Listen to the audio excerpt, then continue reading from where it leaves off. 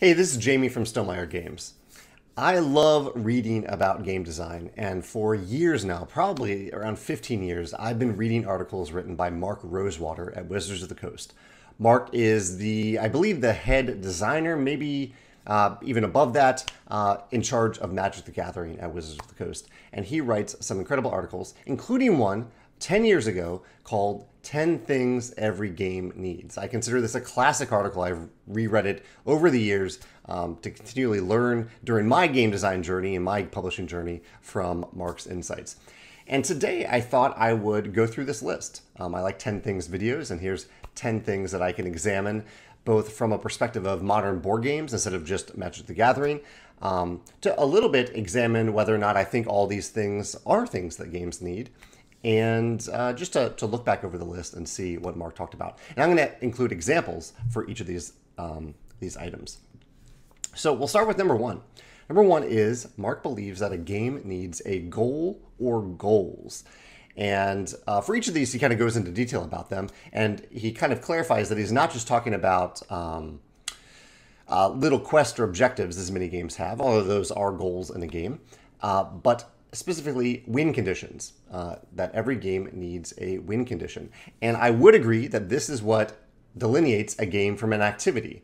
There are games I play, there are activities I play like Telestrations where we don't keep score. We're not looking to win. Our winning is if we're having fun, if we're laughing or not.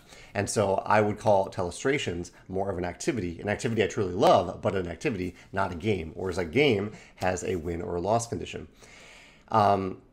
Mark focuses on the win conditions, and so I wanted to highlight one game because I think Mark wrote this article largely from the context of competitive games, and there's a whole other category of games, cooperative games, where not only is there a win condition typically, or multiple win conditions, ways that all players can win, there are also often lose conditions where all players can lose.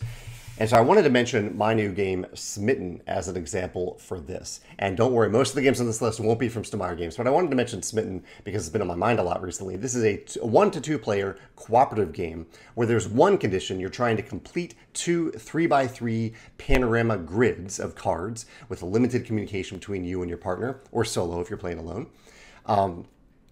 And if at any point in time you don't complete those grids, or I play a card with instructions for my partner and the partner cannot play their card, or place a card as a result, or follow those instructions, you lose. So there are multiple ways to lose, as is the case in many cooperative games, and one specific way to win, although how you win is entirely up to you. So I thought that was an example of expanding a little bit upon what Mark wrote, because he didn't quite, I don't think he was really including cooperative games in that category, whereas cooperative games, I think, are a big part of modern gaming at this point. So that's a goal or goals. Every game needs a goal or goals. Step 2, every game needs rules. And I entirely agree with that. I think every game needs some sort of structure that is ideally written down or on video or someplace where you are following those rules to play the game. Sometimes you learn rules as you play. Sometimes you know all those rules up front. And I think a good or a bad rulebook can really make or break a game. And so one example I wanted to give here of a game that I thought did a fantastic job of teaching the rules and helping me retain those rules is Sleeping Gods. When I opened Sleeping Gods, so Sleeping Gods is another cooperative game, a cooperative campaign open world game. And I was overjoyed when I opened the game to see that there's a quick start guide. It's a wonderful quick start tutorial that kind of just walks you through the things that you're doing at the beginning of the game and introduces you to the rules one by one as you are playing. And by the time you're done with this guide, you know probably 95%, maybe even more of the rules. But if you ever need a reminder of those rules, there's a much more robust rulebook with icons on the back page of the rulebook, which is great to have. Table of contents so you can find specific things in the rulebook. And even on top of that, Ryan included a quick reference guide with font that, even for my eyes, is maybe a little bit too small, but he did cram everything here onto a double-sided 1 to 2 page quick reference guide that you can have on the table. So the combination of these three things, a nice onboarding tutorial, a great robust rulebook for reference, and even just learning the rules this way if you want, and a quick reference guide, I think comes together for Sleeping Gods to form a really nice cohesive package. So I do agree that every game does need rules, and I think Sleeping God does a great job of that.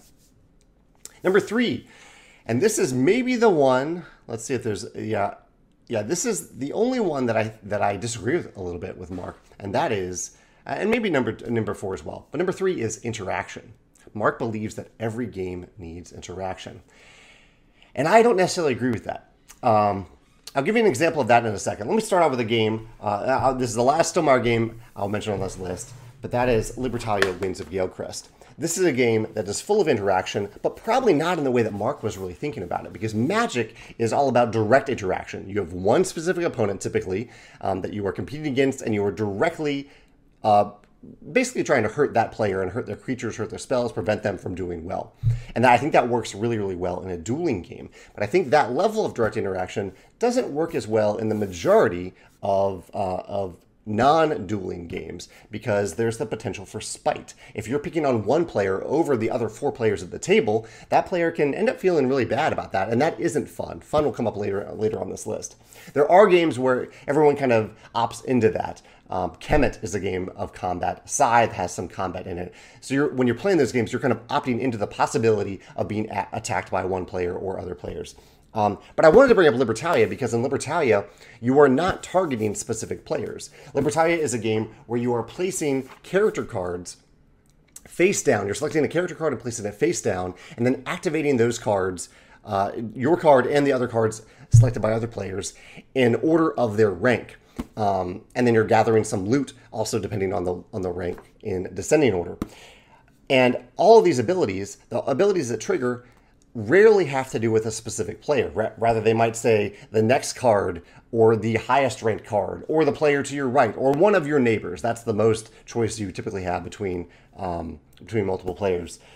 And so it's really nice in this game that you have this level of interaction. You're constantly wondering what other players are doing. You're constantly paying attention to what other players are doing, but you are not specifically targeting a player.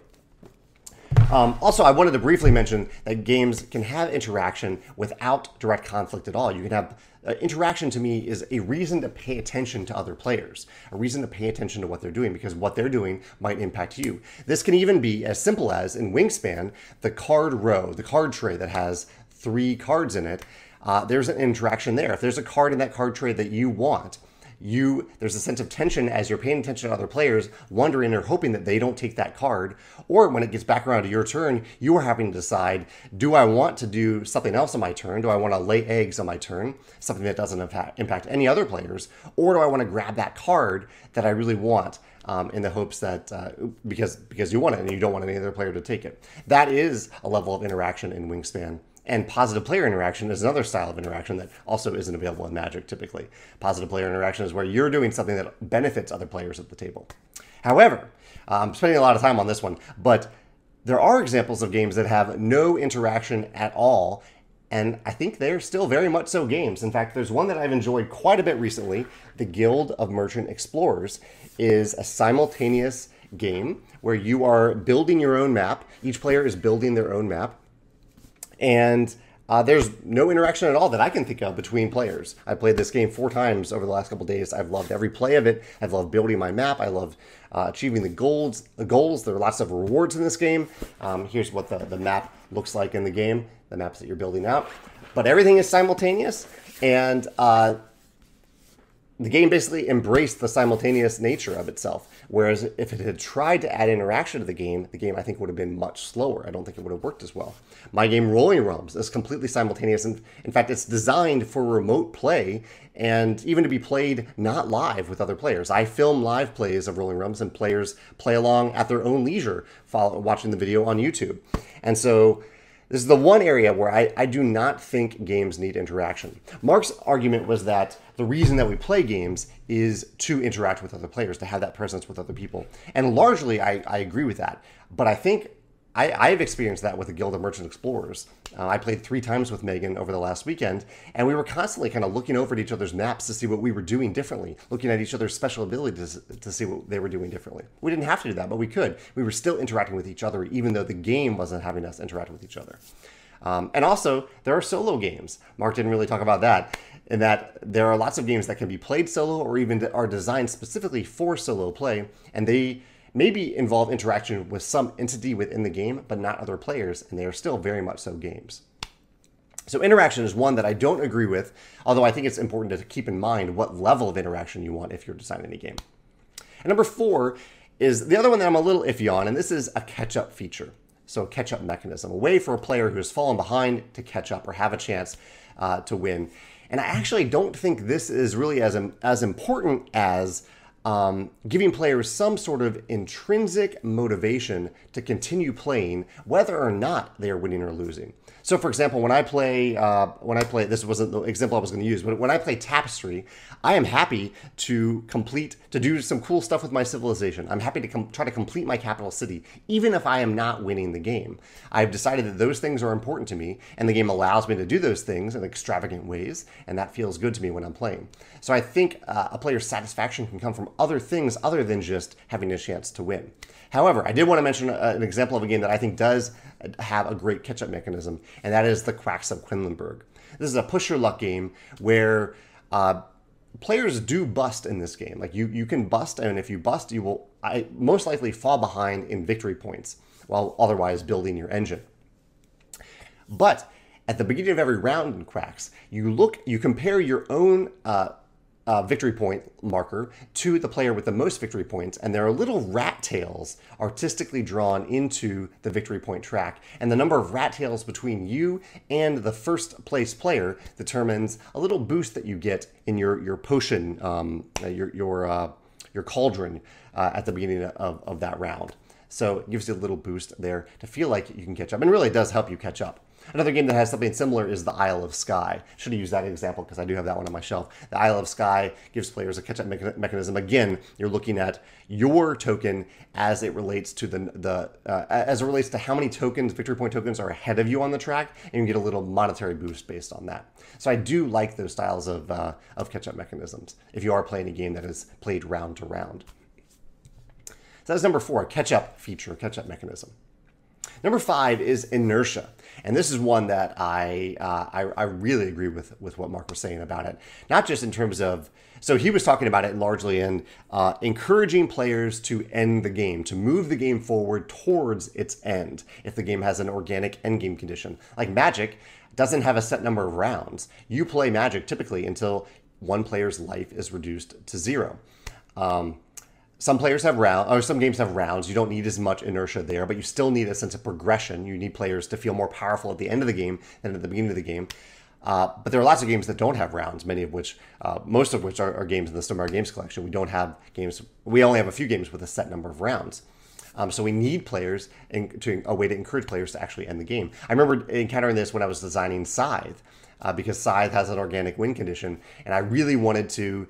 I found in some playtesting that players would delay the end of the game because they didn't know if they were going to have the most points when they actually ended the game. So I tried to give players more and more incentives to actually end the game and have that be connected to end game points, but not necessarily have the player who ended the game be the one who wins the game. There's still a chance that other players can win. An example that I have on my shelf here on non-Stonemaier games is Architects of the West Kingdom. I think this game does a great job of this. In Architects, one of the core things you're doing to score points is to permanently lose a worker. You're placing it on a place on the board. I don't have a great visual example here, but you're placing it on a specific place on the board that has a limited number of spots for workers. And when you do that, you're doing one of two things to gain points. You're either building the cathedral or you're building a building itself. That worker is doing the work of building a building or the cathedral. And that worker is done. You're losing that worker, but you're getting points from it, and that is the main way of getting points in the game. And crucially, I'll repeat it, there are a limited number of spots there. And so you're always trying to get those spots before other players to get points and to ensure that that you were the one that has room to get points there. And the game ends when all those spots for your player count are filled. I think it is a wonderful example of inertia in a tabletop game. That's in Architects of the West Kingdom. And number 6 on the list is surprise. Mark believes that every game needs some element of surprise. I actually don't know if this is something that every game needs, but I do know that some of my favorite games are games that have a surprise or memorable moments in them, something that sticks to players' minds when they look back on how that game played. So some examples that he gave are adding variability, having hidden information. So maybe the surprise comes from what other players are doing rather than what the game is presenting to you.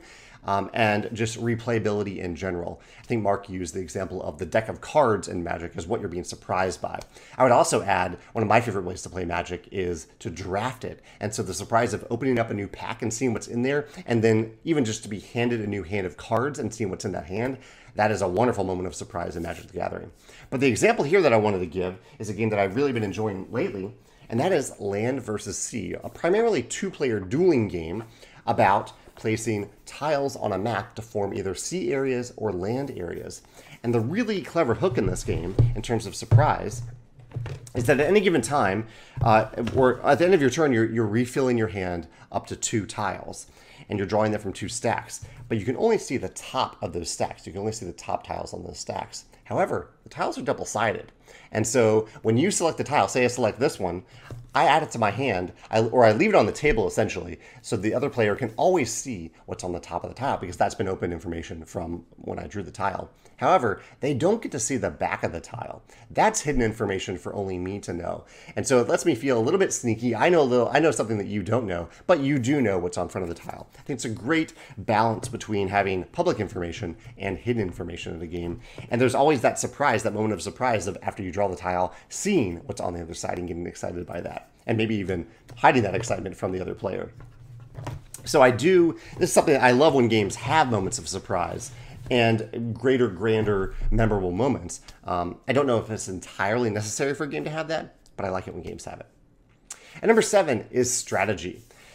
So Mark explains this in a specific way as giving players a way to improve with experience. So someone who has played a game 5 times Mark believes they should be better at the game than someone who's only played it once.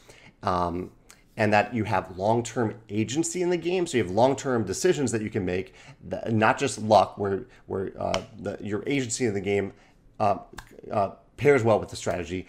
And I would pair with this something that he didn't mention, which is the ability to plan ahead.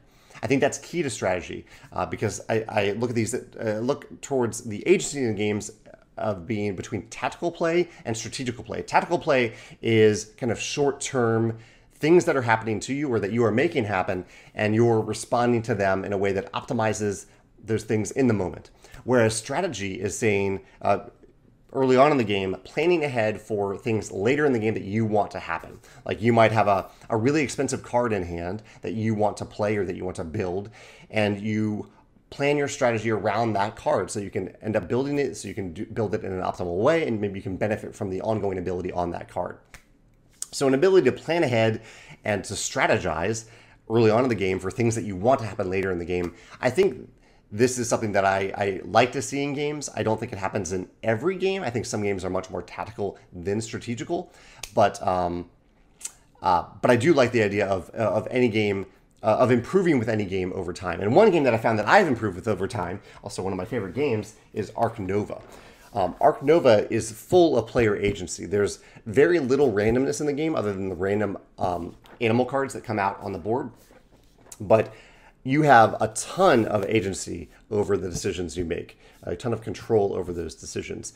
And I have found with repeated plays of Ark Nova that you typically get better at the game because you're able to identify different patterns, you're able to pursue different strategies. And that's one thing I would say about Ark Nova, where every time I play, it plays out a little bit differently because I might start with a different combination, or I do start with a different combination of cards, animal cards and gold cards. And I might say, okay, this game, this combination of cards works really well. Also with public goals, this combination of cards works really well if I go after cats.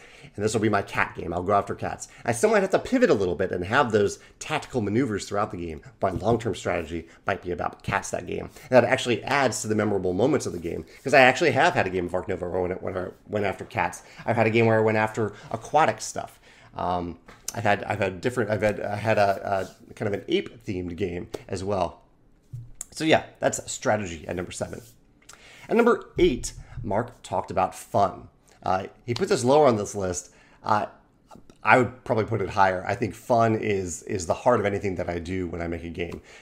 Whether I'm starting out a game with a thematic idea or a mechanical idea, I need to eventually make sure that none of those things, that the theme, the mechanisms, the rules, that none of those things get in the way of the fun Fun is the key for me.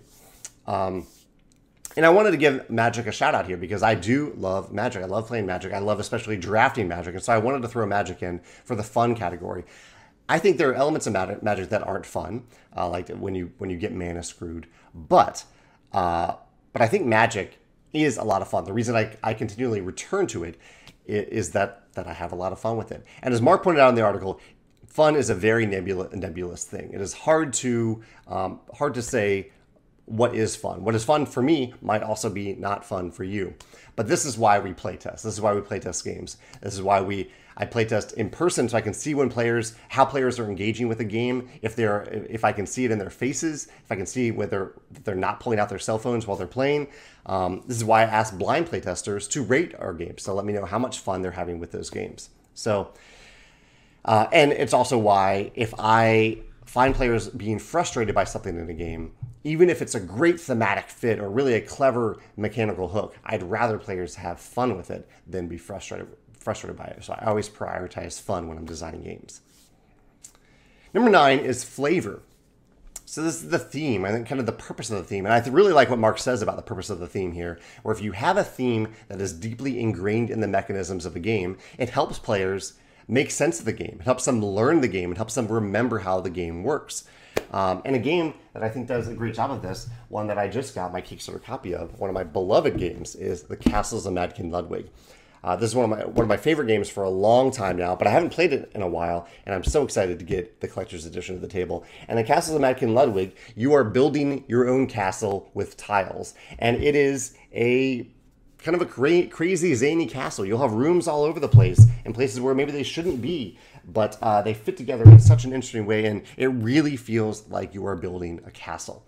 And the game explains, everything in the game is explained by how that works. There's even an I price you choose mechanism in the game where you're spending money and you're paying that money to the player whose turn it is to be the master builder. So the player who priced the tiles where they go, you're paying money to that player. It would be a little bit more abstracted if you were just paying that money to the general bank. Instead, no, you're paying the money to that player. So that player has a really good incentive to pay attention to what you're doing and price tiles in a way that you can afford, but also that price in a way that they can get the most money out of you.